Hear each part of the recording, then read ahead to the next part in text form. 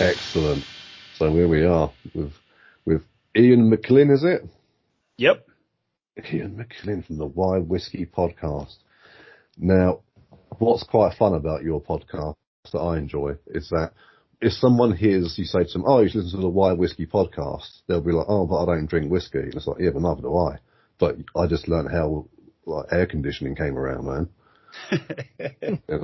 It's not something you expect from a podcast of that kind of name. That's what I like. I like being kept on my toes. Yeah, and the whole title, I was early on in my education, my college education, I had to basically pick a thesis that what I was going to that was going to drive my education with history, because I'm a big history guy. And I said I want to study whiskey. And my professor was like, he asked, he's like, "Why whiskey?" And I had to explain myself in the whole course of why I was going to research and study the history of whiskey in America and its impact and influence over the years. And so that once he asked that question just kind of stuck with me. And I was like, all right, cool. That's it. That's the name of my podcast. It's got to be the Why Whiskey Podcast. So without trying to sound fucking corny or anything, why whiskey? Like, why was that your thing you wanted to go for? So American history is a very bizarre, weird thing. And I love the Wild West history, man. Oh, yeah. And it has so many crazy parts and pieces. And in the weirdest parts of it, you can always find alcohol. Booze has been a thing. Whether we're like, seriously, for like the first 30 years of the 19th century, everybody in America was just drunk the whole time. I love how every good night and historical event starts with a drink. Exactly. All the best ideas are born in a pub or a tavern. They really are.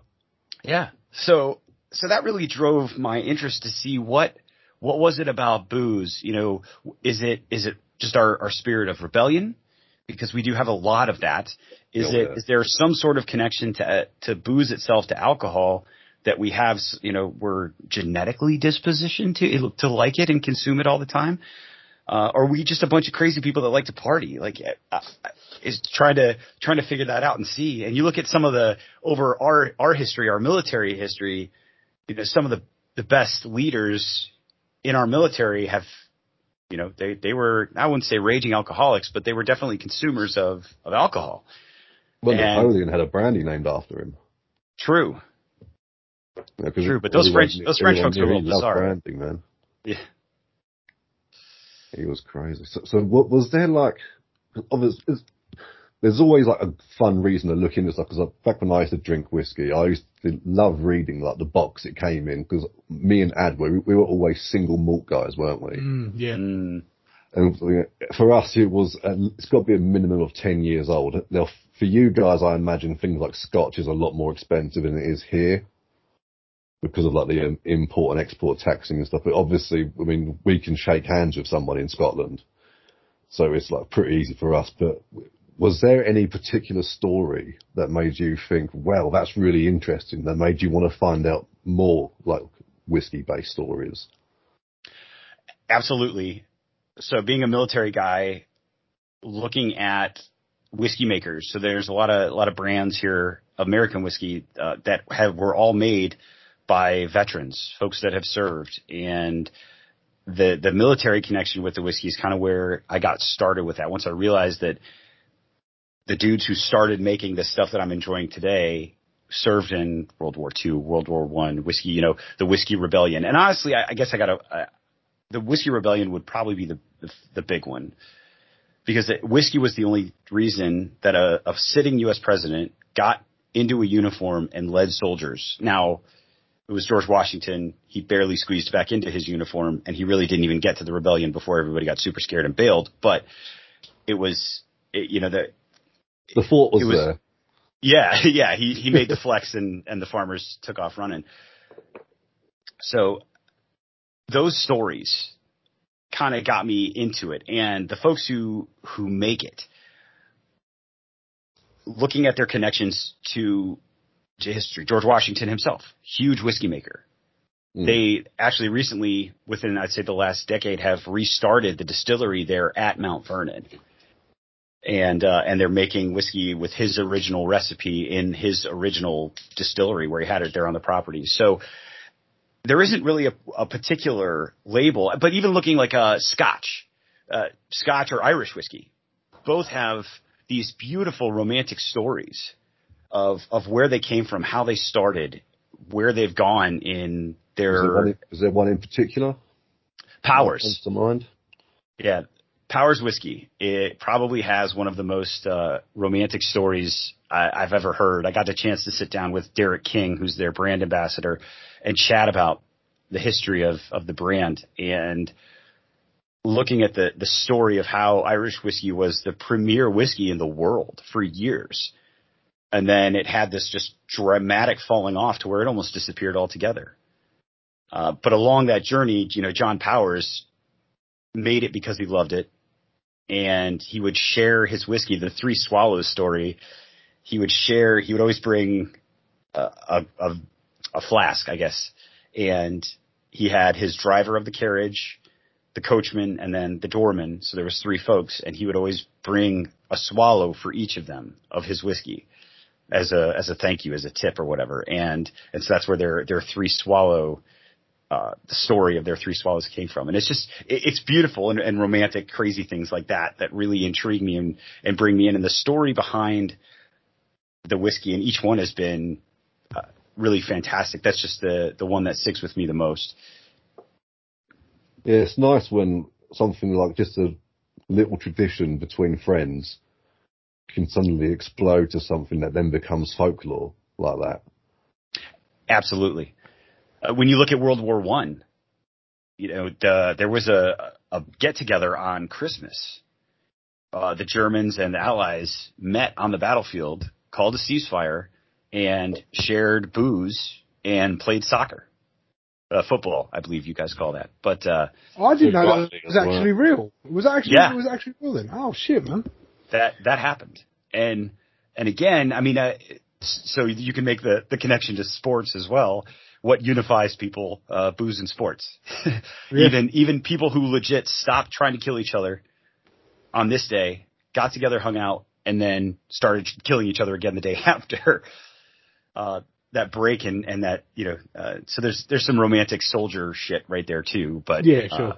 But the fact that booze was present and sports were present, and that got uniformed enemies to stop, take a break, and enjoy each other's company. Yeah, there's a really beautiful and equal parts tragic photograph somewhere, and there's a Christmas tree in the middle. And either side of this Christmas tree is, one side you've got 3 British soldiers, the other side you've got 3 German soldiers. And on the British side, on the tree, they've hung a German grenade. And on the German side of the tree, they've hung a British grenade. And you can see them all smiling, enjoying it themselves. But then you think, that next day they're shooting at each other again. It is sad, but at the same time, it's nice that humanity manages to pierce through even the hardest times like that. And that speaks a lot to soldiers, professional soldiers who are able to make that distinction. And that paints a very clear picture of duty, a sense of duty, right? So you're there to perform your duty assigned to you by whatever army you belong to or military force you belong to. But you're not a machine. These guys are bad dudes, but they're bad dudes to you. You're bad dudes to them. And there's that understanding and mutual respect of, warriors in battle.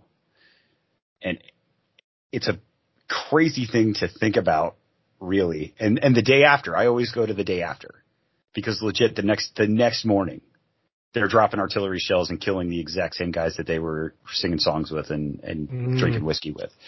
But they didn't lose the human aspect of it. They understood and were able to just shut the switch off and go from soldier warrior to, Ian and Adam. Yeah. Yeah. It's people like me and Ad, though, I think are very fortunate that we can take things like that for granted as well, because obviously can't speak on your behalf, but I don't think. I mean, are the conditions out in like the Middle East comparable to those of like No Man's Land in World War One? Not even remotely close. No. So so you would have a better idea than I would, for sure. But it's just, I'm very lucky that I haven't got to know that by like first hand. Yeah, nor bloody should I. Fuck that. I mean, I think it's bad enough. You want to see me with sand in my shoes, mate? No one in that regiment's getting sleep because I'm moaning all the way home. If sand stayed in the shoes, I would have been happy. It gets in places that you have absolutely no idea how the fuck it got there, and you're just all of a sudden you're like, how the fuck did I get sand under my junk? How did it get? Like, where did it come from? It's so Start bad. Discovering new holes in your body you didn't know you had. Yeah, for real. Oh, it does. Sand doesn't stop there, does it? And it stays in their house for weeks. It's like pine needles after a Christmas tree dies. You're finding those fuckers in August. My mate Chris is buying one. He's like, we're going to get a real Christmas tree this year. I was like, you ain't fucking doing that again. Trust me. We stopped getting real trees, I think, about 6 years ago because of the needles, and getting the needles out of the goddamn carpet was a nightmare. Yeah, do you have cats? Because they take them everywhere with them. We did have cats for a while. Our older daughters have left the house, and fortunately the cats have gone with them. Thank God. Yeah, I'm not a cat guy at all. No, I don't mind cats, but given the choice, I'm definitely a dog man. Yeah, I love a dog. Yeah, there's a companionship there, isn't there? It's like when you see a dog and they're really happy to see you. Like, a cat will come over running and you're like, oh, you're all right. And then you realise you haven't got food and he fucks off. But a dog comes over and even if you haven't got food, he's like, oh, I forgive you because we're buddies. Well, the cat comes over because it's plotting how to kill you. Under the guise of friendship. Yeah, they're not friendly. I've seen the way they look at me. When I'm walking down the street and they're looking at me through the window, it's like, mate, if they had the chance, they would take me down in an instant. Where you walk past dogs, they look at the window and they're like, someone to play with. Yep. Do you guys have dogs? Yeah, I've got the smallest dog you can imagine. Oh, he's so sweet though. I'm a big guy, and my dog is so small. He's a Jack Russell, but he's a really small Jack Russell. And he's a cushy little dude, but he's got fucking anger management problems at the minute. It must be a small guy syndrome or something. But he's fucking like, I collect knives and vintage knives from Sweden and stuff like that. And I've got a box next to where I sit, and I look at them, play with them all the time. Now Alfie, my little dog, fucking obviously sees Dad playing with something that's not him. If I stand up and my knife's on the side, he will literally pick up a knife and he'll run around the fucking caravan with a knife in his mouth. So all of a sudden I've got this little dog that weighs 7 kilos, so it's 1 stone, with a knife in his mouth. And it's like, what the fuck am I going to do? How do I stop this? How do I control this situation? A little 25-pound dog running around with a blade.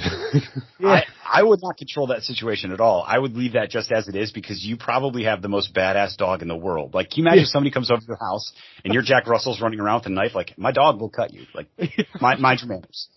Or my dog will cut you. That's amazing. I'm buying your dog a hoodie. He's got a hoodie. Oh, mate. Yeah, when we got him, because we rescued him from someone. Knife. Yeah, he's got like a little grey hoodie, so it looks like a proper like English chav with like a knife in his mouth and a hoodie. I just need to put a fag in his mouth, put a little cigarette in his mouth. He'll be well up for it. Yes, right, little gold chain necklace. Oh, don't. Yeah, that's my little doggy. Aaron's got. Have you got a dog, dude, or is he? No, we had a dog a few years ago, but she died of a brain tumour. Oh. And that was quite hard on Mum, so she didn't want to get a dog after that. But every summer now, for the past 3 summers, we've been dog sitting for my brother. So Lola comes down for the summer, and she's a lot of fun, and that's made Mum want to get another dog. Sure. So nice. We're hoping to get one again soon, but it's having the money as well, because there's no point getting one if you can't afford to take care of it. It ain't fair. Absolutely. What about yourself, Ian? We like rescue dogs as well. Yeah, I have a rescue dog myself. She's a 6-year-old not lab. She's a hound dog. Salty old bitch, super smelly, but I love her to death. Oh yeah, man. They just get to you, though, don't they? Mm. It's like Yeah. that character they've got. They, like you say, they get to you. They find a way to get right under your skin and just stay there like forever, in the best way ever. Yeah, she's got these massive ears, and that's why she stinks, because she's a hound dog, and we live in a high humidity area, so we're always putting drops and stuff in them. But yeah, she's got this just big old sad face. She's never sad. She's always happy, and she'll just come over and. So is a hound dog like a basset hound? Is it? No, she's a plot hound. Which don't ask me the difference between a basset and a plot hound. I have no idea. With, dog breeds. I like the ones that are like really weird, like Shar-Peis and Chihuahuas and stuff like that. They're easy. But when people were like, "Oh yeah, it's like an Alsatian, fucking this, that, and the other," I'm just like, was it? I only learnt I think earlier this year that an Alsatian was a German Shepherd. They have a different name for it? Yeah, I didn't know that. Yeah, apparently so. I was like, oh, okay. I always knew it was a German Shepherd, but I always knew Alsatians were around, but I just know I did have the same thing. I'm surprised Americans didn't rename it Freedom Shepherds or something weird. Yes. Yes, Freedom Shepherd Eagle Platoon. Yeah, there you go. Yeah, Alsatian and German Shepherds are the same dog. Basically, the name just comes from the German-French border of Alsatian. And German Shepherds because the British were locked into fierce battle with the German forces that used these dogs as protection, guardians, blah, blah, blah, blah, blah. Just a boring story for you there. And the Plot Hound is the pack hunting plot dog breed, was developed in North Carolina 200 years ago to hunt bear and wild boar. It's mad, isn't it? It's it's like the pug, isn't it? That was bred a few hundred years back to hunt fucking lions. The fucking pug. A pug. Yeah, that has no face. Yeah, well, that's what they bred it for, so it could get right underneath into the neck, so it could latch on and then just dangle, and its small size, the lion wouldn't be able to get it off. Was it actually bred to hunt lions? Yeah, mate, I'm never betting on a pug. In a fight, you give me 10 pugs against one lion, I'm betting on that lion every day. Every day. I have never seen a vicious pug. Yeah, even the ones that try to get vicious, they're always hiding behind something. Yeah, it's like, bro, you don't even have a nose. Like, how can you be a scary dog if you don't even have a nose? Like, get out of here. What's your problem? Yeah. You can't even breathe properly. What are you gonna do? Yeah, but it was the Chinese that, Yeah, China. There's actually there's a forum on Reddit at the moment that is saying this is a serious debate I'm trying to have. How many pugs would it take to kill a lion? And people are like arguing on it, saying, well, technically one if it's got a good shot to its throat, or technically, it would take this many. It could technically, one pug could kill a sleeping lion. Now, I'm not being funny, guys. We're all fucking blokes here. I'm not going to bet money on a pug and a lion, like we just said. That's a ridiculous bet. Right, I'm pretty sure I could kill a pug while it's awake by myself. Do you think I can then sit there and say, well, in that mathematics then, I can now also kill a lion while it's sleeping? Like fuck can I? I can choke out a pug and take him out all day long and his family and eat them. But you think I'm going to go after a lion that's sleeping with my bare hands? Fuck that. No, mate, I'm not betting on a pug ever. So why aren't you fucking with the lion? Because it's a cat. Yeah, that's it. Just saying. That's it. Pugs are racist. Yeah. Yeah, to be fair, lions and fucking tigers are like the scariest animals, man, because they are big, strong, evil fuckers. And they are, like you said, they're fucking cats. So little kitty cats. They rip your fucking head off. Have you guys watched some of these like Discovery Channel videos of the people who go like embed themselves with a pride of lions and then they're like petting them and no, absolutely insane. There was a dude here in America that went up to the Grizzly Maze and lived for years. I forget what his name was. Up in the Grizzly Maze in Alaska, and he thought he had formed this relationship with these bears. these grizzly bears. First mistake. Sure. Yeah. Well, yeah. Guess what he ended up as? Meat. Bear. Like he legit, him and his girlfriend ended up getting nuked by a grizzly bear right before it went to hibernate. So everybody was like, I can't believe it. Oh my God. Like the guy was snuggling wild grizzly bears. What did you think was going to happen? Yeah, Timothy Treadwell. Timothy Treadwell. That's it. Yep. Yeah. Who was that actress? If you have time. Yeah. Who If you have with all time. those fucking cats. Oh. Was it Jodie Foster had all those fucking massive cats around her? One of those actresses.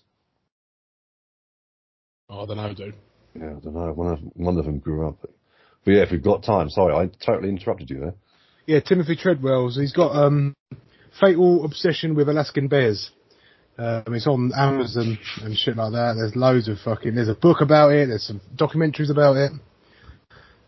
If you get time and you need something to just really laugh at, like super hard, watch the documentary because watching this guy in the wild with bears is absolutely hilarious. And you see how certifiably crazy he is, like absolutely nuts. And it's entertainment until the very end when, of course, he passes on, and that's unfortunate. But my wife and I watched that from start to finish, and we were laughing our tits off the whole time. Oh, nothing like laughing at someone being dismembered by the bears they love. Oh, Well, we didn't see that part, but yeah. Gutted. Well, we've said it before, man. You know, Darwinism, man. It's a non-discriminant bitch. It happens.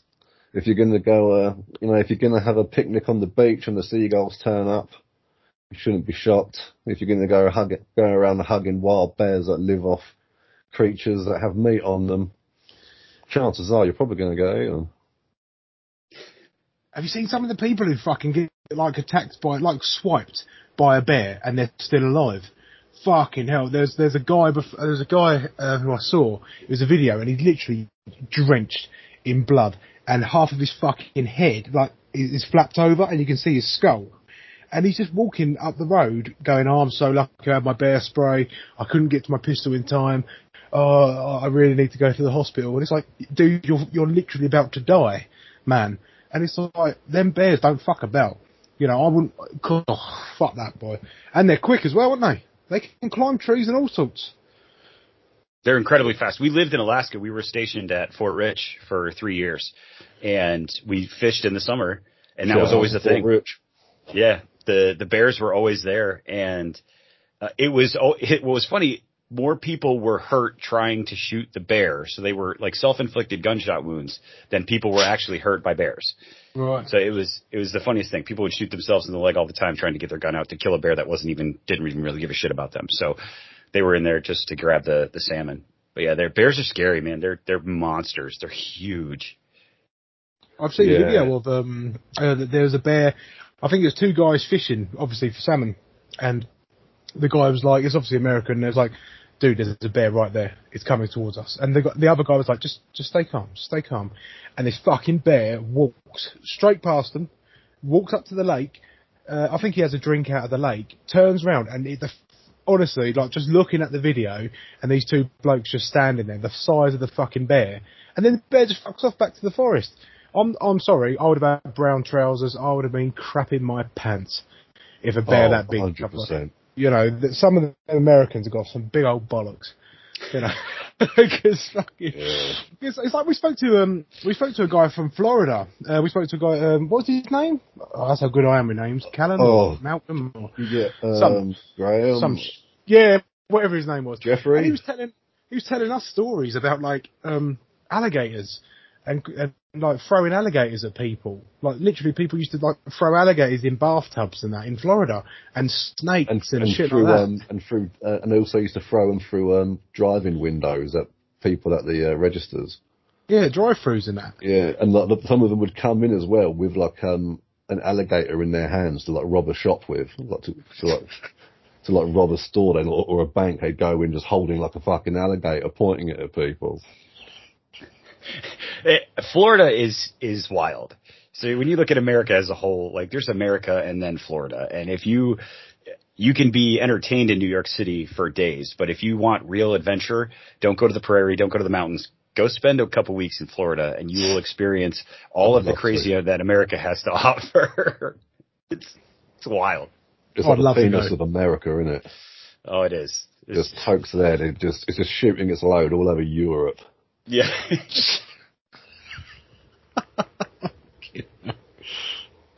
Oh yes, we're onto them and their tricks. I'd love to go out there just for the culture, man, because I remember like watching. I used to watch that show Dexter, and I enjoyed the first couple seasons, but that's neither here nor there. But while I was watching it, I was quite fascinated with like the parts of the culture it would show, like a lot of the street theatre and like all the stalls out and like all the different foods and shit, because you've got like a huge like Latina sort of population in like Miami and Florida and that, so you just get all these different like they were saying on like this program before I was watching it, you can walk down any given street on like central like Miami on a marketplace and hear like 20 different dialects. It just sounds incredible. Yeah, we spent a lot of time in and around New York City, and New York City has similar to not as heavy on the Latin culture, but a huge melting pot of different cultures. And I lived there for 2 weeks. I was going to a course there. A lot of Chinese Chinatown. Yeah, you want some real Asian food? You head down to just south of Midtown. Yeah, I think I remember hearing somewhere that that Chinatown in New York is the biggest Chinese population outside of China or something, like in the Western like hemisphere or something, or wherever we are. Something really? Like yeah, apparently. I don't know how true that is. Ad will probably have to double check it for us, because he's like lightning fingers. He's worked in offices. Yeah, a few years ago now, but yeah. Yeah, but you talked on the phone whilst reading and typing all at the same time. I couldn't do that. I'd be there hunting and pecking with one finger and saying to the bloke on the phone, like, can you just give me 1 fucking minute? No, Indonesia is the next place with... Oh, is it?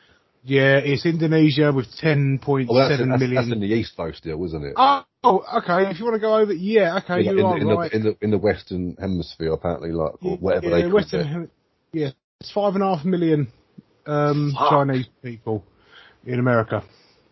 Is that in Chinatown, New York, is it? I couldn't get Chinatown, New York, but then there's 1.9 million in Canada. Damn, yeah. There's quite a few kicking about. Yeah, well, I know Mandarin's the number one highest native speaking language, but English is the most universal because most other countries like learn it. But, yes. Yeah, but if you're going for native languages, and Mandarin's like the number one by a huge margin. In New York City alone, there is 893,697 Chinese people. It's not bad going. New York City. That is fucking a lot of people. Yeah, and when you think the majority of that's probably going to be Chinatown. I mean, I'd happily, because New York's pretty big, and if you're including like Buffalo and shit, I'd happily give that 50-50. Like 50% of that would probably be amongst the whole city itself and the surrounding areas, and then maybe 50% in Chinatown. But I know Chinatown in New York's meant to be fucking huge. I mean, I can't speak for it. I've not been there, but there's some amazing documentaries about it. It's a great part of town. We always enjoyed going down there, and I would be willing to bet that a lot of those folks live out away from Manhattan, because living on Manhattan is ridiculously expensive and stupid. Very few people do. A lot of them live out in the other boroughs, the Bronx, Queens, and Brooklyn, and they commute in. But yeah, Chinatown was a lot of fun. Little Italy was right there too. They kind of connected. So whenever we would go on food adventures, that's kind of where we would.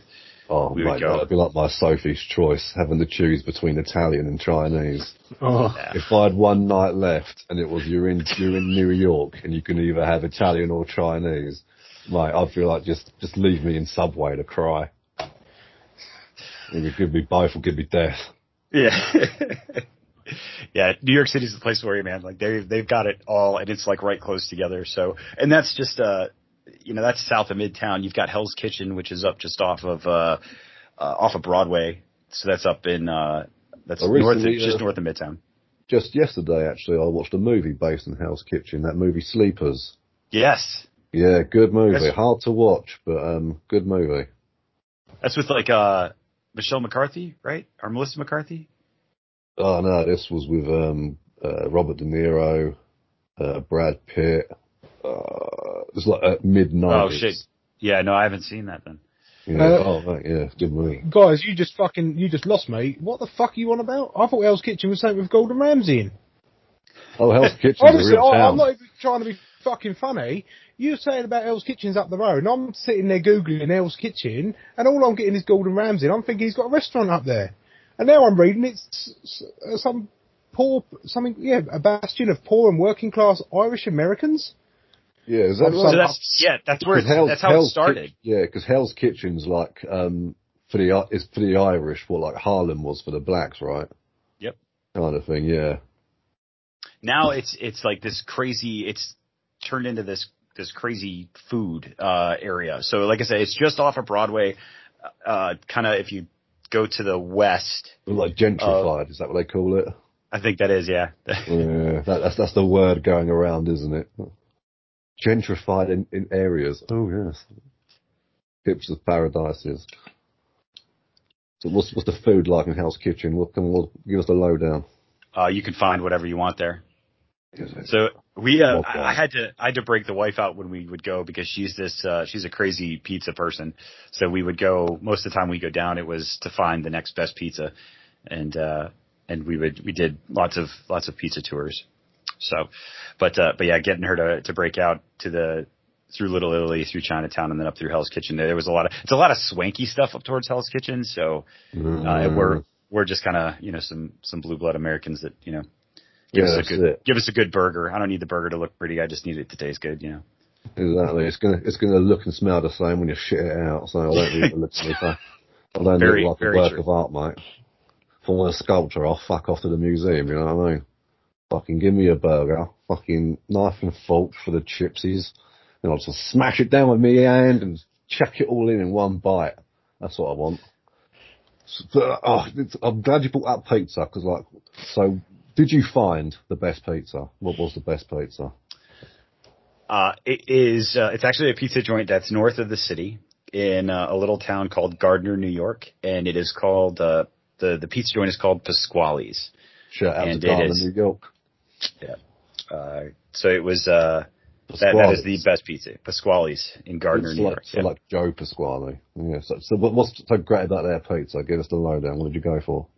So you've got the crunch of the crust. You've got the thickness of the dough. It's pretty thin. And then the variance of types of pizzas that they make was crazy. They did not only did they do just regular white pies and pepperoni pies, but they did, they've got this, they call it the crazy chicken, where they've got chicken on it, but then they've got all of the barbecue sauces you could imagine on it. They have this brisket pizza, crazy. It's like a craft pizza almost. But their variants, and then monetarily they're not $1 million a slice. They're pretty marketable. It's but traditional way of cooking, with a stone pizza oven and stuff. No, so the best fire, the Firestone, or I don't even know what the fuck you call that thing. Pizza stone. Yeah, whatever. That is Grimaldi's in Brooklyn. That place is Brooklyn. Yeah, that place was, if you want a good fire, Pizza Stone, Firestone, whatever anyway, you've got it. Whatever that is, then you need to go to Grimaldi's just underneath the Brooklyn Bridge on the Brooklyn side of the river, and it's amazing. Nice. So where do you stand? Are you a thin crust man or a deep pan kind of guy? Thin crust all day. Yeah, Chicago pizza's that thick crust stuff. It's like a casserole. It's not like a pizza. Yeah, I was going to ask because was meant to have our good friend Tony coming on from Chicago, but he's rescheduled for later in the year now. But I was going to ask him about Chicago pizza because he's a Chicago native. He knows all this kind of stuff. He loves Chicago. He's forever talking about the food in Chicago. So have you been into Chicago and had traditional Chicago pizza? I haven't had a deep dish from Chicago, but I've had deep dish and Chicago style pizza. So the pizza in Chicago may be different, but the Chicago style that I have had was not great. What about you, Ad? Are you a thin crust or a deep pan man? For me, it depends on the topping. Yeah, I like it in the middle, really. I don't like I don't like it too fucking thick, but I don't like it thin. I like it like original. You know, like I'm not like a Yeah. pizza snob by any means. As long as it's fucking bread, cheese on toast, you know, cheese on Yeah. toast with some other toppings on, I'm happy, man. You know, I'm a Yeah. burger man. That's what I like. That's my Yeah. fucking thing. Burgers all the way. Yeah, because I remember I went to a one of those pizzeria places, and like I came out there, was like, oh, we've got this new type of like thin crust out, and I was like, yeah, give it a go, why not? Bought it out, mate. This thing looked like it was on top of a pancake. It was so thin. It had a fancy name, and I was like, what the fuck is this? It was like eating a topping that was on top of some paper, and I literally just rolled the thing fucking up like a spliff, and just ate it like a burrito. And I was just like, this isn't a fucking pizza. You're doing it right though, because like that, the New York style pizza, you got to take it, you got to fold it in half, and then you eat it. Like that's the way you got to eat the New York pizza. Well, there you go then. So you did it right in my book. I remember this one time I was around Ads, I'll do. and he made these burgers with that. Those really good ones. Fucking What hell! sauce was it? Was that the 357? Mad Dog, 357. I want to call it. Yeah. Yeah, it's a hot sauce basically. Yeah, Mad Dog 357. Oh, they were. I still dream about them every now and then because you went through this stage, didn't you, where you collected. I think at one point you had like 30 different hot sauces in your cupboard. Yeah, I was into hot sauce majorly. I go through like phases of like things that I really like get obsessed with, and I was really into hot sauces, and I was like, I've got to get hotter, got to get the best, and then once you get to the hottest, you then got to go like the artisan. You know, I want the ones that are handcrafted by the children in Chile, and I want, you know, you get all the crazy weird shit. And Right. Aaron come around one day, and I think we was going out that night, and I said, oh look. Oh, let's make some burgers up. So, you know, me being, you know, English and not knowing how to make a burger properly, I just got a slab of fucking minced beef, and I had some onion, so I chopped some onion up, minced it all up with my hands, and chucked in a load of this Yeah, Mad didn't Dog fuck around with the egg. No, I didn't fuck around with the egg. No breadcrumbs. Fuck that. Chucked this Mad Dog 357 in there. Which is like really fucking. I think it's like 1 million Scoville units. It's quite a lot. It's fucking loads. Well, it's 357,000, isn't it? Well, it depends because this all comes under the same name of Mad Dog 357. Oh, does it? Yeah, so Yeah, it they've got depends like which. 6 or 7 okay. different Yeah. levels. It looks like. And it was a pretty good one because it was on my hunt for finding it. So this was quite strong, and I poured it in and happy days and made it up. You put in like what? You put in like a table, like a tablespoon. Yeah, tablespoon. Mm. Yeah, but it was good. It was good shit, man. Yeah. Oh, it was. It was just that right amount of heat where there was a presence for it, but the flavour sort of outweighed the hotness of it. Yeah. Like, it was, but there was still that nice little bite just to let you know it was still there. And then there was the sausage casserole, and that just had us outside the toilet taking turns all night. Yeah, that's a good story for everyone. Yeah, because you know, I'll tell the boring story anyway. And sorry, I know you've got shit to talk about, but you know, you just ran on about stuff. But there's this in my quest for hotness. Aaron used to come around my house a lot, and I'm sure it was one Wednesday night or it would have been a Saturday night, and I put this hot sauce in. It was like a sausage casserole, so it's really simple: sausage, tomato sauce, and blah blah blah stuff like that. Yeah, a few But potatoes here and there. Yeah, and I put in this fucking hot sauce. I don't even know which one I put in there, but it was it was an annihilation of the anus. So Yeah. me and Aaron, like, you know, my wife didn't touch my ex-wife, sorry, my ex-wife didn't touch any of it at all. It was down to me and Aaron. So we're munching through this thing, couple of bevies, you know, we're happy days, and all of a sudden it's, well, I need to go shit now. So I'm in the toilet. In my house, I only had one toilet, so I'm in the toilet, and while I'm literally pissing liquid fire out of my arse, and my guts are churning. I'm sweating, thinking this was a fucking bad idea. I get a knock on the door, and it's Aaron going, "Mate, you nearly finished?" And I was like, "Mate, hang on." And he's knocking again, like, "Bruv, I need to go right now." And I'm like, So I've jumped out. Aaron's jumped straight on the fucking toilet, and he's done the same. I would not Mate, be it was lying. like the last 15 minutes of the thing. I would not be lying if I said that didn't happen all fucking night until at least 3 in the morning. It Yeah, was just the to and worst fro, wasn't it? It was like 4-minute shifts, just back and forth all night, and all the wiping as well, man. Oh, It was fucking red raw. It was not a good place to be, man. So after that's my that, Vietnam, man. so I don't touch hot sauce anymore. I'm like, leave that to the big boys. I'm not Yeah. touching that shit, man. Leave that to the daredevils and the stuntmen of the world. Mm. That's my youngest son. He collects hot sauces like I collect whiskey, so he's well versed, and I'm pretty sure he's got 357 in his whole, like, he's got a whole cupboard of his own stuff. So he's a big fan of that show Hot Ones. I don't know if you've seen that. Oh yeah, that's fun, man. Yeah, but he'll go and he'll find like those sauces and get those sauces and just put it on. I don't know how his stomach handles that shit. I have like a little dab on my finger, and I'm ready to just start crying everywhere. Yeah. Oh yeah, that's my it. stepdad's the same. Bless him. He really struggles. He has to have like a glass of milk with stuff. He's gotten better over the past year, but before that, man, it was so funny watching him trying to eat a korma, and he's sweating. He's like, oh. I was doing. Yeah. There you go. I was in Thailand doing some training, and we were working with some of their. I'm a parachute rigger by trade, and we were working with some of the Thai Army parachute riggers, and they were having mango. They had like slices of mango at lunchtime, and they were sprinkling this like white powder on it, and they like offered it to us. And I'm like, oh, what is this? Is it sweet? And they're like, yeah, you'll like it. That's all they said. And so I take a bite of it, and it was one of those deals where before it registered in your mouth that it was hot, like my nose immediately started just like gushing, and then my eyes were watering, and I'm like, what the fuck is happening? And then the heat like hits, and I started coughing. I thought I was going to puke. My mouth went numb. It was so bad. And they're just sitting there laughing their asses off, and I'm like, y'all are going to kill me. Like this is how I die in Thailand because of hot powder substance that you put on my freaking mango. That was the worst I have ever experienced.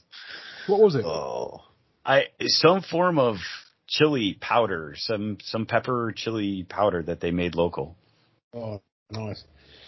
I don't think I'll take it. I don't think I would eat anything if it was a white powder on top of a mango, though. I probably would have gone, nah, you're right. I was sprinkling some PCP on there, you motherfucker. I was trying to do like the whole like cross-cultural thing and be super open and receptive, and that was a great trip. We had a lot of awesome. You were experiences. showing off. That's what you were doing. Well, yeah, I was trying to show that I wasn't afraid and was going to do it. Nah, you've got it. Yeah. Yeah, no, I fucked up. I fucked up bad on that one. That was a terrible decision. See, cultural appropriation, I think it's fine, but every now and then it can backfire on you. It will bite you in the ass. I feel like every time it comes around and bites you in the ass. Yeah, man. Oh, man. So, speaking of being bitten on the ass, you're a man of the world, as such. Have you ever encountered anything nasty in the animal kingdom yourself? Yeah, in Iraq. I don't know what they're called. They are these endangered insects that look like their back half looks like a grasshopper, but their front half. Are you familiar with like a crawfish? They look like those little tiny lobsters. Oh yeah, those crazy things. Yeah, so like their head looked like a lobster, and they had almost like a praying mantis claws in the front. They so bizarre. We called them devil bugs. We had no idea what they were, and they were terrifying. There were some big ass spiders. I don't do spiders, and we saw a lot of very large spiders there that fucking freaked me out. But it was these devil bugs that would come out at night, and they were terrifying, absolutely terrifying, because they just looked like they came straight from hell. There were demons in these bugs. I'm determined. And we were welding one night, and one of these little fuckers, I'm welding this gate back together, and this little fucker jumped into my mask, my welding mask, and is just flopping around between my face and the mask. So I throw the welding rod off to the side. I rip my mask off. I freaking go run around because I'm a giant pussy, and it was not okay, and I ended up I would have died. Torching the welding rod. Yeah, it was bad. But yeah, those have been the weirdest and worst insects I have ever encountered. That, Yeah, I remember my dad. just because I'm a geek and I found the information, Voya. The thing that you're talking about with the grasshopper and the mantis hands is called an Egyptian flower mantis. And they are a weird looking thing. I'm going to just chuck it in the chat just to see if it's the same thing. I'll put a picture up for everyone later. There we go. Oh, it's going to fucking take ages to upload now. Oh, you mother... Yeah, Oh, there you go. It should be coming. my dad was stationed out in Belize, and he woke up one morning with a huntsman spider spread right out across his chest. Let's have a look at this thing. No, the huntsman spiders are crazy. Those things are so big. So this wasn't it. That bug. No. What Yeah, about a that bug. camel spider? Have you seen those things? I know those are out in Iraq. Those things are horrid, man. Yep, I saw one that was about as big as my face, and it was the most like inopportune time because spiders are the one thing that will literally turn me into a 5-year-old girl. Right, I'll run screaming like a 5-year-old girl every time. But so we were walking into this tower. And in the bottom of the tower was our fire data control center. So all of these artillery guys, these big, hard, tough army dudes are there.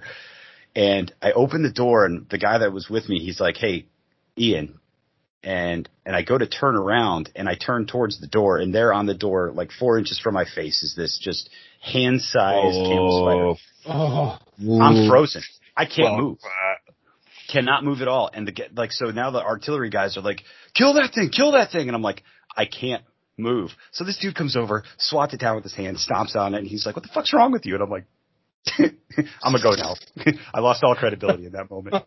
Oh, I would have ran like a bastard because when I see stuff like that, like if I see spiders like in the room, I'm not too fussed about them as long as I know where they are. But if I see one that's too close, my brain automatically just goes, it's going to jump at you. So if I saw something like that, mate, I would have legged it like it was a fucking face hugger or something. And that's why I didn't want to move, because I was so afraid that it was going to do that. You ever see the movie Arachnophobia? Long time ago, yeah. Like that damn thing was going to just jump right at you. Here, I found a picture of it. It's called a mole cricket. Oh, what a fucking name like that! Oh, that sounds like a face only a mother could love, doesn't it? Yeah, we called them devil bugs.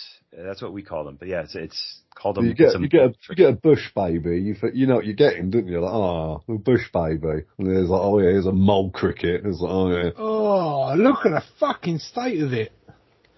I've just googled it. Yeah. Oh, fucking so hell.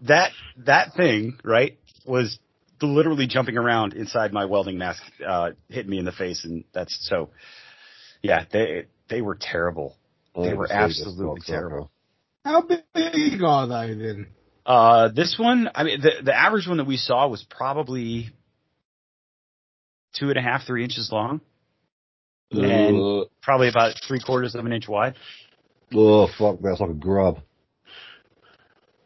Yeah, they were big, and they were very unpleasant. Yeah, they sound like they suck. Did they bite or anything, or? I'm sorry? Did they bite or anything, or were they just fucking horrible bugs? I didn't give that one the opportunity. Yeah. So I can't answer that question definitively. It did not bite me. But take it out of a grenade launcher. I honestly don't know what happened. I kept running. I dropped my mask and the welding rod and just ran. Like heading for the hills, calling in a tick. Yeah, real. Why was there a giant freaking explosion? I found a bug. Here you go, Aaron. I'm just sending some pictures in the chat of this fucking thing, just so you can see. It's in someone's hand. Look at the fucking size of it. Oh, it's like, have you seen those massive beetles over in fucking New Zealand that eat carrots? I think so. Yeah, I think old Peter Jackson named his studio after them. They're called, they begin with a W. I thought, oh mate, they're like proper fucking. Oh, they just don't look real. They're just so big and clunky looking. They look like models that were like made for like 80s horror movies or something, but they're straight up fucking real. The jungle produces some of, in my opinion, some of the scariest shit that is out there. And insects, mammals, reptiles, those things don't bother me at all. I love them to death. The bears I respected the bears when we were in Alaska, but it was never one of those like total fear moments. The total fear moments I can recall when it comes to any sort of creature has all been insects, spiders, like that type of thing, where I legit freeze. I cannot move. And insects, people that like play with them, like they'll hold them in their hands. And I'm like, no, how the fuck are you? Like those people are crazy brave. This guy, not so much. I was watching this show a few weeks ago, and there was this old British guy. He was out in America somewhere, I think. But he was like about 70 odd or something, and he like got into this old rotted log and was just crawling through it with like this like little like GoPro camera on his head. And this log is just teeming with insects that are like long centipedes and millipedes and roaches. And they're just crawling all over him. And he's just holding him up to like the camera. Oh, this one's this one. And he was like a kid in like a fucking sweet shop. And then he was just like, well, I can't get out this end. So now I've got to crawl backwards. It's going to take me about 45 minutes. And it's like in the dark, surrounded with insects, cramped, 45 minutes crawling backwards. You know, he was loving it, mate. I thought you were a fucking freak. Bro, you started talking about that shit and the hair stood up on my arms, like legit. I got the chill bumps because I cannot fathom that. Yeah, I was super brave the other week. I was barefoot in my garden and I saw this stag beetle coming towards my foot, and I thought I'm going to be as fucking brave as I can. And I thought if I let it crawl over my foot, we'll call it mission accomplished. But as soon as it put its first foot on my toe and I felt the weight of him pushing down to get the rest of his body up, I was like, no, this is a living thing. Get the fuck off, mate. So I dragged my foot away, and mate, he was holding on for dear life, but I didn't want to go too fast. I didn't want to rip his leg off or anything and hurt him. But at the same time, I was like, let the fuck go, because if this becomes to a thing where it's you or me, you're going fucking down. You're going. Well, I'm not pulling any punches. I will stomp the fuck out of you. 100%. The camel spiders when we were deployed were awesome, because they would come at you, not to like, get at like hurt you or do anything. They were just trying to get into your shadow. They were trying to get out of the sun. But if you ran, it would follow your shadow. So it seemed like so it was like they were chasing you. And so you always, like, if you just stood still, it would come up, to wherever, your shadow connected to your feet or whatever, and it would just kind of sit there. And that's all it would go. If you had the balls to do it. I never did. A couple of guys we were with, they sure did. Ooh. But I would run, and that thing would chase me, and the guys would laugh at me, and I would crawl up on the Humvee and just like stand on the Humvee, and it would run underneath the Humvee and get in the shade. I was like, yeah, I'm not fucking with this. Yeah, I couldn't do it. If I knew it was near me, I wouldn't be able to concentrate on anything. People would be like, how did you let that enemy tank go past? I'd be like, you seen the size of that cunting beetle? Yeah. Oh, right. Oh. We had vipers there as well, like these, I forget what the name of them was. And we didn't know that they were venomous at the time, but I'd grab those, I'd pick those up, no issues. Wouldn't even think twice about it. Yeah, snakes and lizards don't bother me at all. And I was around my friend's house, and like the other day I put a picture of his gecko up on the page of me like just holding it, cool little guy. And things like that, and snakes, I have them on my shoulders and stuff all the time when I go to my mates' houses and whatnot. But I don't know, man. Something about, I think it's the frogs and insects. The fact that they can move quickly is just. I'm very flinchy. Yeah. I love horror movies, but if I'm watching with jump scares in it, I'm the worst. I'm constant. I don't know why I put myself through it, but I do it all the time because I love it. But when it comes to stuff like that, I think as well the biggest worry is that if it makes me flinch, I can get away from it. I know it's not going to hurt me. I'm worried that I'm going to hurt it. Like, absolutely. Out of a refit, like, I don't want to hurt any bugs. I don't want to like slap a frog away and hurt it or something or anything like that. But I just, for their own safety as well, as much as mine, because I'm pretty sure a frog can have your hand off if given the opportunity. Yeah. We just keep our distance from each other. But as soon as the hedgehogs are in their garden, that's it. I'm straight over there. I'm jiggling their chins and all sorts. Nice. Love it. Yeah, that was, I don't know what it is about bugs. It's something about them. Just, strike this bizarre like fight or flight response from me. If I can see them, and that's another thing though. But if they make their presence known before like a safe distance away, I'm totally cool with them. Tarantulas, tarantulas are a weird thing for me because they are spiders, but generally they don't surprise you. You're never surprised by a tarantula. They're out there. You can see them. They're big enough to where they're there. So I have no beef with them. But let me tell you, if an insect surprises me, its life is over. Period. Yeah. Like that's just a thing. Like you did not give me respect or common courtesy, so therefore your life you just sacrificed yourself because you scared me. Now you're gonna die, and usually with fire.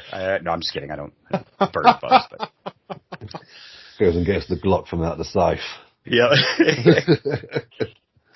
it's like the Glock action going on. It's like when people say Glock. A lot of the time I feel when people say Glock, they're just talking about a pistol, but I think it sounds cool, doesn't it? It does. And everybody knows exactly what you're talking about when you say it. So absolutely. Yeah. I'm guessing you're a pro Second Amendment kind of guy. I am.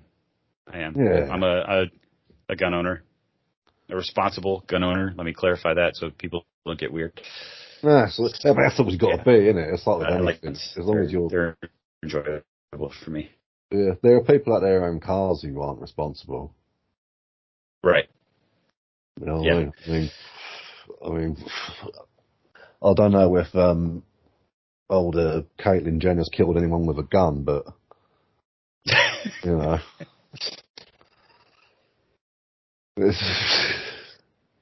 I don't know where to go with that one. I don't remember reading about it, but other ones, it's always like we've talked about that on this show before, haven't we? We've sort of looked at the whole sort of like gun thing, and we sort of like in the end, because we don't live with that sort, because there's a blanket ban here in like the UK. Like there's very special circumstance you can have. It isn't like farmers that can have licenses and like gamekeepers, and but there were certain rules as well, wasn't there? Like, what is it with the gun cabinets? They've got to be like fastened to the wall or something? Yeah, they have to be fastened to a load-bearing wall. There has to be a certain size, certain safety measures in place. Anyone can get a shotgun license, but now they need you to go for a psych evaluation at your GP before they can issue it to you. That's pretty cool. Yeah, just to make sure you are fucking of sound mind. But also, a lot of people won't issue you a shotgun license if you've got no reason to have one. Yeah, like if I went to get one and they were just like, "Oh, what do you want it for?" and I'd be like, "I don't know, have it in my bedroom." They'd be like, "Well, what's the fucking point?" Yeah, but then you have to get a firearms officer to come round to your house, and they actually look at your gun cabinet. It must meet certain criteria just for us to get a shotgun.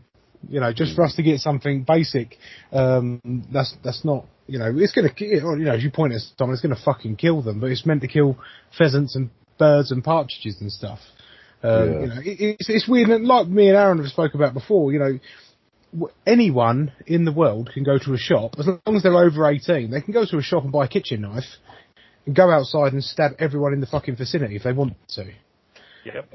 And my argument against that is, if someone decides to buy a kitchen knife and goes on a fucking rampage, how can you stop him when you're just a person in the shop?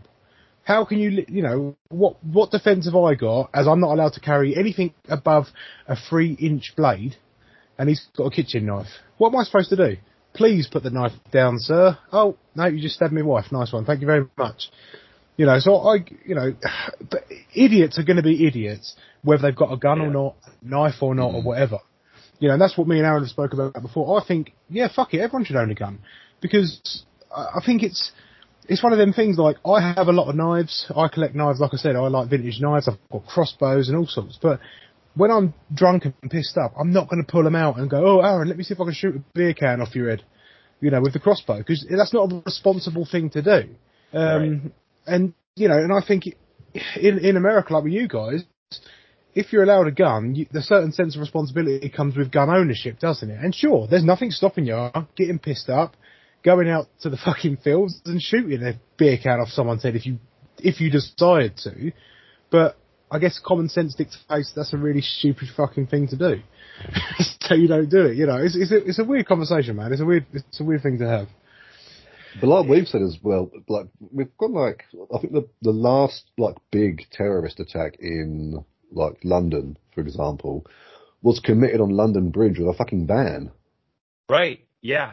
You know, this guy drove off and ran a bunch of, I think it ran like 12 people down or something. And now all along those pathways, they have concrete barriers every like 7 feet or so to keep it from happening again. It's like that wasn't down to guns, that was down to someone with a fucking van.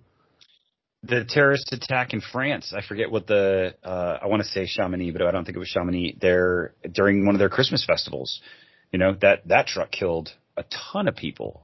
We saw an attack in New York City, small scale, but again, that same thing. All of a sudden, now there's concrete barriers everywhere to prevent vehicles from getting access to the sidewalks and stuff. But yeah, no, and again, there's another thing. How do you regulate that? And it all comes down to a mental health issue for me. And the argument here tends to be, you know, guns kill people and guns are bad. A gun is an inanimate object. Mm-hmm. The gun has to be given an intelligent response in order to function. So you can look at the gun itself and say this gun is bad. But if you set that gun on a desk, it's not going to do anything. So the problem, I think, and the issue is with the people and the mental health state, and how do you regulate the mental health state, and how do you get good markers? Because there's plenty of people who can go in and pass a psych eval, and they're shitty fucking people. Yeah. That are ill intentioned, and they will go and do bad things. And that's a whole nother thing too. Maybe it's different in England, but here, bad guys are going to find guns. They're not going to get a legal firearm. They're going to go buy it from some dude on the street. And we still hear about shootings here that they happen inevitably. Like there's still shootings in the UK. We haven't had a school shooting for a long time, but no, it slips through the cracks. Same with anywhere. Absolutely, yeah. Bad folks with bad intentions are going to find the tools to do what they want to do. It all, you know, comes down to motivation. You take them all. They're going to find it. They're going to find a different tool. They're going to grab a truck. They're going to grab a knife, or, you know, whatever. You know, I think machete attacks in Tokyo or somewhere in Japan were a thing for a while. Dudes walking around wielding machetes and shit. That was terrifying. But you know, it comes down to the people. You want to stop the crime, you got to figure out the people. It's like you said, like people can look at a gun and say, "Oh, that's bad," and it's like, "Oh yeah, you can sit there and say the gun's bad and all this lot." But if that gun's being wielded by someone who's protecting you and then saves your life with that gun, do you run over and thank the person who saved you, or do you thank the gun? You thank the person. The gun didn't fucking save you; he did. Great analogy. Analogy. Yeah, you're 100% correct. They can't have it both ways. I'm sorry, they can't. Yeah. So when a bad person's running around shooting people, it's not the gun's fault, it's the person's fault. It's the same the other way around. If someone saves you, it's them saving you. It's not the gun that didn't get up and go, "Oh, I'll save the day," because it needs a hero wrapped around it. Right. Ugh. Right. And a lot of times bad guys with guns are stopped by good guys with guns. And this is a tough one for me. Because if we take away the guns, we take away the ability for the good guys to have the guns as well. And then the bad guys who are going to get the guns anyway have literally no way to be stopped. Well, if our British football team goes into the World Cup next year without a goalkeeper, I'm going to fucking kick off. So it's the same sort of thing, isn't it? I'd rather have a bunch of good people running around with them to protect me from the bad people running around with them, instead of them saying, well, all the law-abiding people aren't allowed them. It's like, but what about the people who aren't law-abiding? Oh, we'll try and take them off them. Where are you going to take them off them if you've got no guns? I don't know. We'll appeal to their kind of nature. Colourful language. I don't know. Hey, bad guy, please put your gun down. Let's just talk about this. Yeah, no. Yeah, you weren't so bad after all. Yeah. And that's it. Like let's hug this out. Come on. You know, if we're gonna take guns away or anything like that, it's like in the UK at the moment. We have a problem with, you know, we can't own guns, but like you said, people can still acquire firearms. You know, in London, there's people running around with guns, pistols, you name it. and are doing drive-by shootings. You hear it all the fucking time. But what we've done in this country is actually remove the ability for anyone to be able to diffuse the situation. Like a good guy to be able to diffuse the situation. Like I said, if someone goes into a shop and buys it, like I just looked at the Tokyo attacks that you're talking about, Tokyo stabbings. There's a mass stabbing this year, August the 6th, in Tokyo. They went on like trains and stuff. They just start stabbing fucking people. We can't. Let's have a look. I'm trying to have a look at how many people I could find. 7 people. 7 people got stabbed on the 6th of August this year on a train because there's no way for anyone to stop them. And that's the same as if it happened over here. If someone got on a fucking train with a knife and started stabbing people up, what am I going to protect, everyone with? All the good guys, what are they going to stand up with? Their fucking books or their laptop bags and go, oh, please don't. If that subway bombing on this, like the 7/7 bombing that happened in London all those years back, had happened in America, that guy wouldn't have had a chance to set it off or take a hostage. He would have been shot down. But over here, like you said, we're going to do fight him off with a book and a laptop. Yeah. And just hope one of those chavs nearby has got a blade on him. You know what I mean? Yeah, and again, it all boils down to bad people are going to find a way to be bad, and that's just an unfortunate sign of our times. As a society, as a global society, we're kind of in this weird funk right now, where we're trying to make everybody safe, but by trying to make everybody safe, we're just enabling people who mean to do harm an easier opportunity to do that, and that sucks. Well, it's like with people here. I mean, we don't know how bad it is over in America, but here in England, obviously they can't get guns. And I'm not saying, if they had guns, it would be safer. But because they can't get guns, they use other stuff instead. And a big problem here is acid. People are constantly, you're hearing about acid attacks, people getting acid thrown in their faces, people smashing into nightclubs, throwing acid around at people. You hear about it all the time. And it's like, I don't know what I'd rather have. Someone shoot me in the fucking shoulder or something and wound me that way. Or throw half a pint of acid in my fucking face. Oh, I'll take the bullet every time. Yeah. I'll take a bullet. Yeah, give me a bullet in both shoulders. Because the acid attacks, they put acid into fruit shoot. I don't know if you guys have it over there, but like tiny little bottles. And they're like those Capri Sun. Like a Powerade. Or it's like a Powerade bottle or a Gatorade bottle, but really small. It's tiny. Yep. And they put them in them, so the chavs or people have them in their pocket. Something so innocuous that you're never going to notice. And they got this tiny little bottle, and they just fucking spray it, because they can go right up close to someone. Yeah, and they can aim it with that, can't they? Yeah, and they spray it in people's fucking faces, man. And then they rob them, or all sorts of stuff. It's like, what the fuck are we doing? I mean, I know people who've had their bikes nicked, and when people have tried to confront the bike thieves, they go up with these bottles and spray acid over them. It's ridiculous. So, yeah, I don't know anyone who's been burnt yet, but I've known people who have had their like bikes nicked by people like pointing bottles at them. Yeah. And they just been like, I know what that fucking is. Yeah, have it. Yeah. And no. But so yeah, like you say, you could get rid of all the guns if you wanted to, but there are much worse things out there that people will run to. And I mean, even if people can't, some of these people can't find acid and shit, some of them end up just fucking making like prison napalm and shit. And just running out with that and just, the Oklahoma City bombing back in, was it the late 1990s? That was fertilizer. Timothy McVeigh went and bought just normal lawn fertilizer at, the big box, whatever, lawn and garden store, packed it all up into a U-Haul truck, set a fuse to it, and killed 200 plus people. Yeah, well, they've got to do that stuff now, haven't they? Like when if that changed the law over in America, didn't it? Now, if you buy large quantities of fertilizer, you have to have something like I think like DEA have to go over it or something, or someone like that. There's it's something about farmers. Farmers are like they're allowed, but there's a process now to get massive quantities of it. But it's weird, man. It is crazy. I remember seeing on TV, there's like FBI agents were going through like these all the right paperwork to make sure that this large fertilizer shipment was going exactly where it was said to go and everything. And they went into that whole fertilizer bomb, and I was like, Jesus, literally just doing it with the compact gas that's in the fertilizer, and just it's insane with that carbon monoxide in there. It's just mental.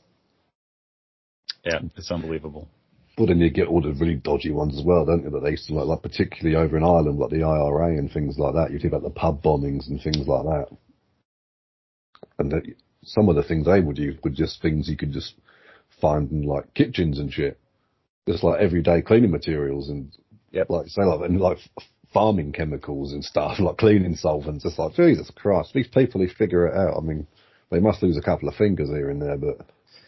And what has always blown my mind about terrorism, right? Terrorism is this weird thing that I look at with intrigue. It disgusts me, but I look at it with intrigue because here are these people expending all of this time and this energy and this work to create devices or substances or things that, will cause bodily harm. And that takes a lot of brain power. So can you imagine if these people took that same brain power and developed an irrigation system, developed some sort of superfood, some sort, you know what I mean? And that's where I get so heartbroken. And we saw that a bunch when we were deployed. We would see these intricate, unbelievably complex devices that some dude learned how to build. Goddamn, this guy would be a brilliant engineer and could be creating systems that save people's lives. And you look at if they reapplied themselves. And it's obviously the Nazi scientists, isn't it? Like the whole Operation Paperclip thing. It was like we needed those scientists because they were brilliant scientists. But at the same time, it's like when you see what they were being used to do, it's like fucking hell. If that had been put to good, I don't know how far advanced we could be by now. But I remember, the Germans were 20 years ahead of us. Easily. In weapon technology, in chemical stuff, they were at least 2 decades ahead of all of the stuff that we had currently to fight them, and that was the big push to get those scientists. And there was a lot of moral, what's the word I want? Compromise. They compromised a whole lot of morality to gain that knowledge and to take these guys who were literally just went from killing American soldiers and British soldiers to now in positions of revered, scientific annals of what, you know what I mean? Like it's crazy, how that whole thing went down. And then a lot of the research and all that stuff that they developed came from the fact that they had slave labor with the Jews from the concentration camps. They had the Jews that they were using to conduct these crazy experiments on, physiology. How high can a human go and not die? How long can a human sit in cold water? And then developing technology around these things that they were learning as they were killing the members of the Jewish community that they had in these camps. Eugenics, isn't it? Yeah. It just awful, it's like that guy terrible. That dude, I can't remember his name, but he was the one who he was able to separate hydrogen from oxygen as like its own molecule sort of thing. And he was also the same guy who then invented Zyklon B, which they used to kill the Jews.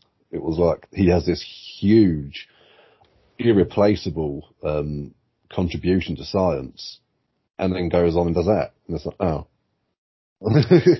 like, Wernher von Braun, who's one of the fathers of NASA, he developed V2 rockets, and the V2 rockets decimated London. But we wanted that space technology. We wanted what he had to give, and we needed to get this, to create this weapon that could go up and rain down freaking fire and death onto Russia from space. We'll be damned if China were going to go out there and do it first. For real. Yeah, and that's it's pretty crazy how that whole thing went down, and again it goes back to what people are willing to sacrifice anything and everything in order to get that mechanical advantage. But at the end of the day, what if? Mm-hmm. What if they did it for good? I know what you mean, because I was watching the other day a documentary series at Turning Point about the 9/11 and the results that came from it afterwards. And there was a segment on there where they would talk about these IEDs out in like Afghanistan and Iraq and stuff. And they, in their own way, they're quite ingenious on how they do it, because they're like very simple devices, really. For like these people, they just find them and put them together. But it's the way they then hide them by like quickly digging out a hole, putting it underneath, burying it over, and then spraying it with water. So then when so it pushes it all down level, the sun fakes the water and it's gone within like a few minutes, and then it just looks like it's never been touched for like 100 years. It just looks like a normal patch again.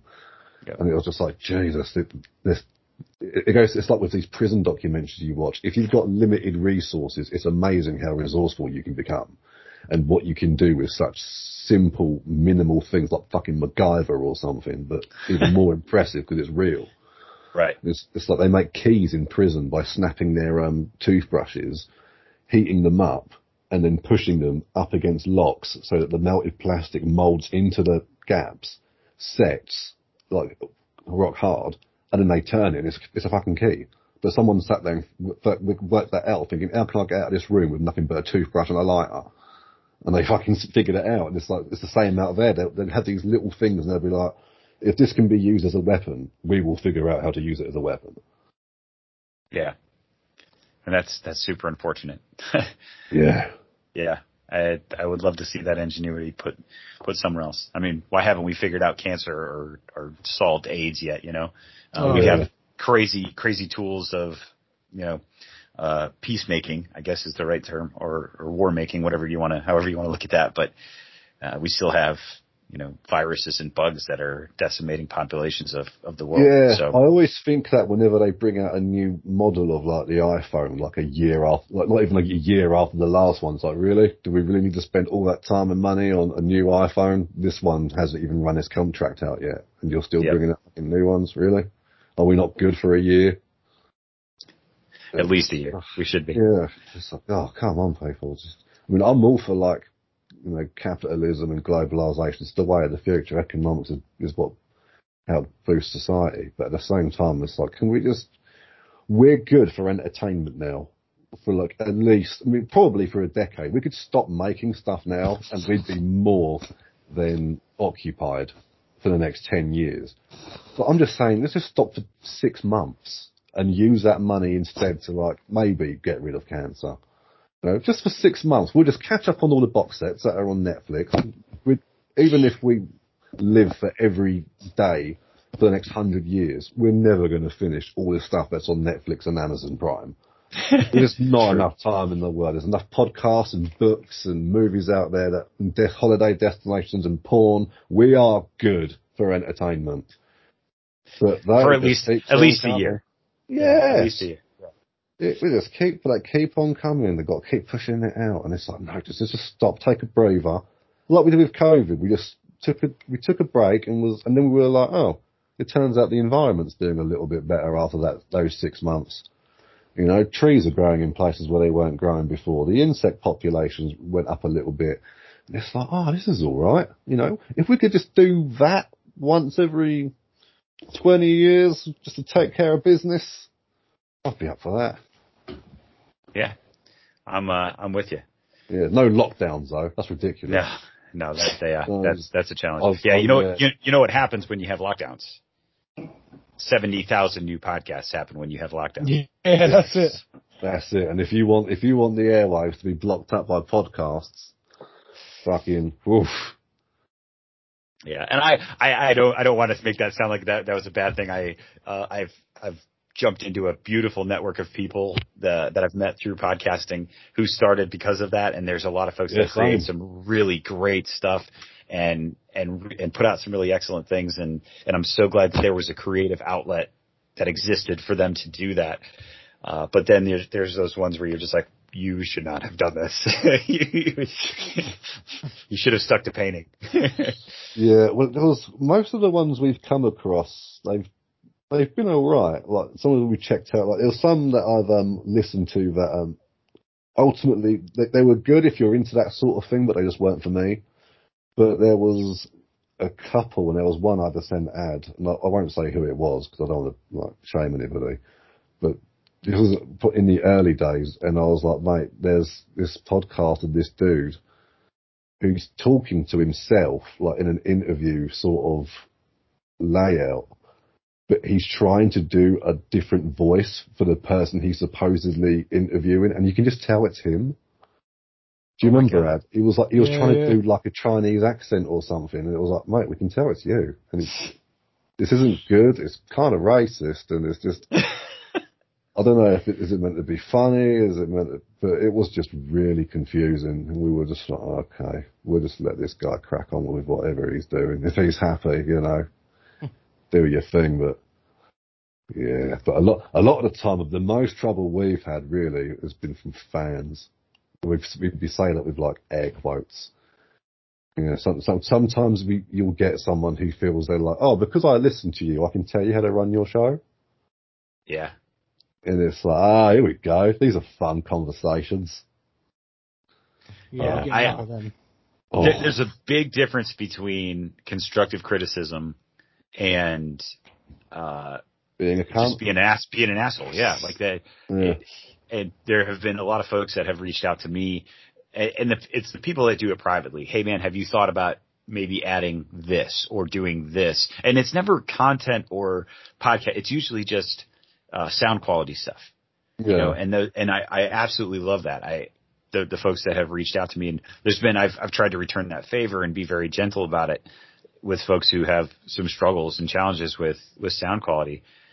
And they get super defensive. I don't ever go into like content or what their show is, because shit, there's enough podcasts out there right now to where if you just want to, there's 27,000 podcasts on this subject. You haven't got to listen to it. You've got options. Yeah, you can go find something else. But when it comes to folks and I've got a lot of folks that I really enjoy, and I've been able to reach out and say, hey, cool, have you thought about maybe changing this setting on your computer and see what that does for you? And sometimes it works, sometimes it doesn't, and it's just there's a big difference between being critical and having constructive criticism. Yeah, so I've had someone before get in touch with me and said, "Oh yeah, really enjoyed the show, but sometimes you interrupt ad a bit too much." And I'm like, "Oh, I didn't realise." And I listened back and I was like, "Oh yeah, they're right. Actually, I do." So we but stuff like that, it helps you make the show better. But when we've got people messaging in saying, I want you to do this on the show, and then we say, oh, it's not really for us, and then they demand to know why not. It's like, I don't fucking owe you anything. The fuck is this? You don't like it, listen to something else. I've had people reach out to me and be like, hey bro, let me be a guest on your show. I want to talk about this, and this. And I'm like, well, no, first off, because it's my show, right? You're not going to freaking tell me what I'm going to do on my show. If you'd like to join me, I love guests. I love having people on. And, but my niche is pointed, it's a history focus with whiskey on as like the icing on the cake. Right.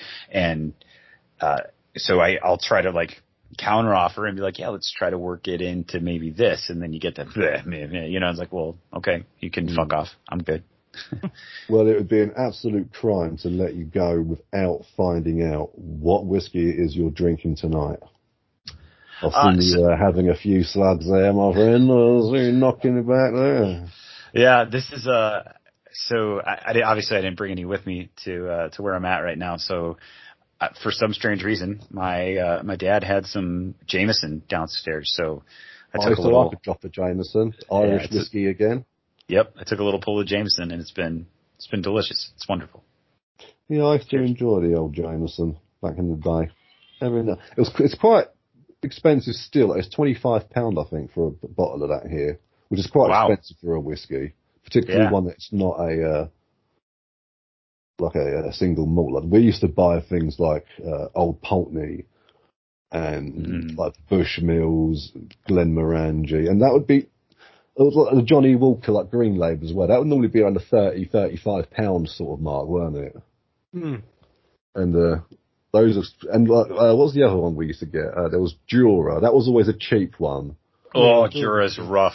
Yeah, Jura's so rough. We weren't ever big fans of that one, were we, Mike? We used to we were more Glenfiddich. Love it.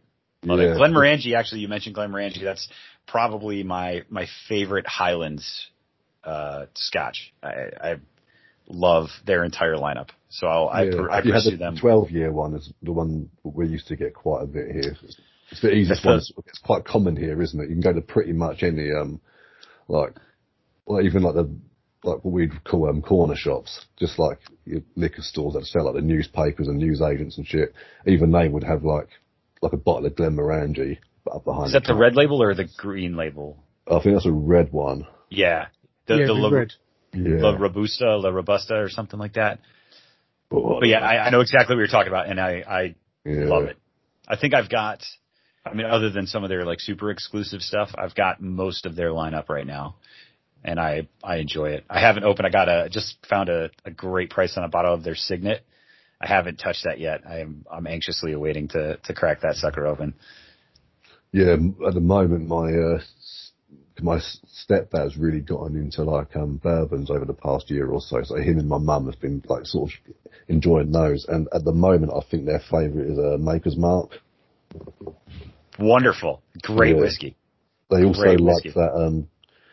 It's is it Wild Buffalo as well? I think is one. It's like a Kentucky one. Buffalo Trace.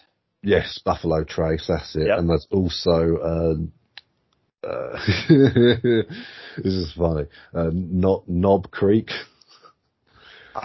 Knob Creek is excellent. You're talking bourbon. That's my language. So yeah, because I always thought it was funny because I was like, that's also a name for that's got like a gay bar in it. Welcome to Knob Creek. Oh yeah. Oh yeah. So we going for the vagina or are we going straight up Knob Creek? What's going on there? I'm coming in 100 proof, don't you fucking forget. Well, I'm like a burglar, mate. When I come in, I come in. Fucking hell. Oh, that's perfect. I'm probably going to use that later. That was awesome. Mate, you anything to add? No, I think we can end it on Knob Creek. I can't think of anything else to end it on. Absolutely, mate. Nothing like kicking down the brown door and painting it white on the way out. Brought to you by Knob Creek, ladies and gentlemen. But yeah, no, it was a pleasure. It was a pleasure to have you on, Ian. Even though we deviated a lot from whiskey, but hey. I've been looking forward to this, fellas. This was incredible. Thank you so much for having me. Yeah, you too, mate. And all the best to you and yours and your son as well. Best to him too. Thank you. With his new ventures. Hope he's taken well to it. He is. He's doing great. Excellent, mate. Mate, thank you so much for coming on. That was wicked. Yeah, it's good, man. Have a good one, mate. Take care. Bye.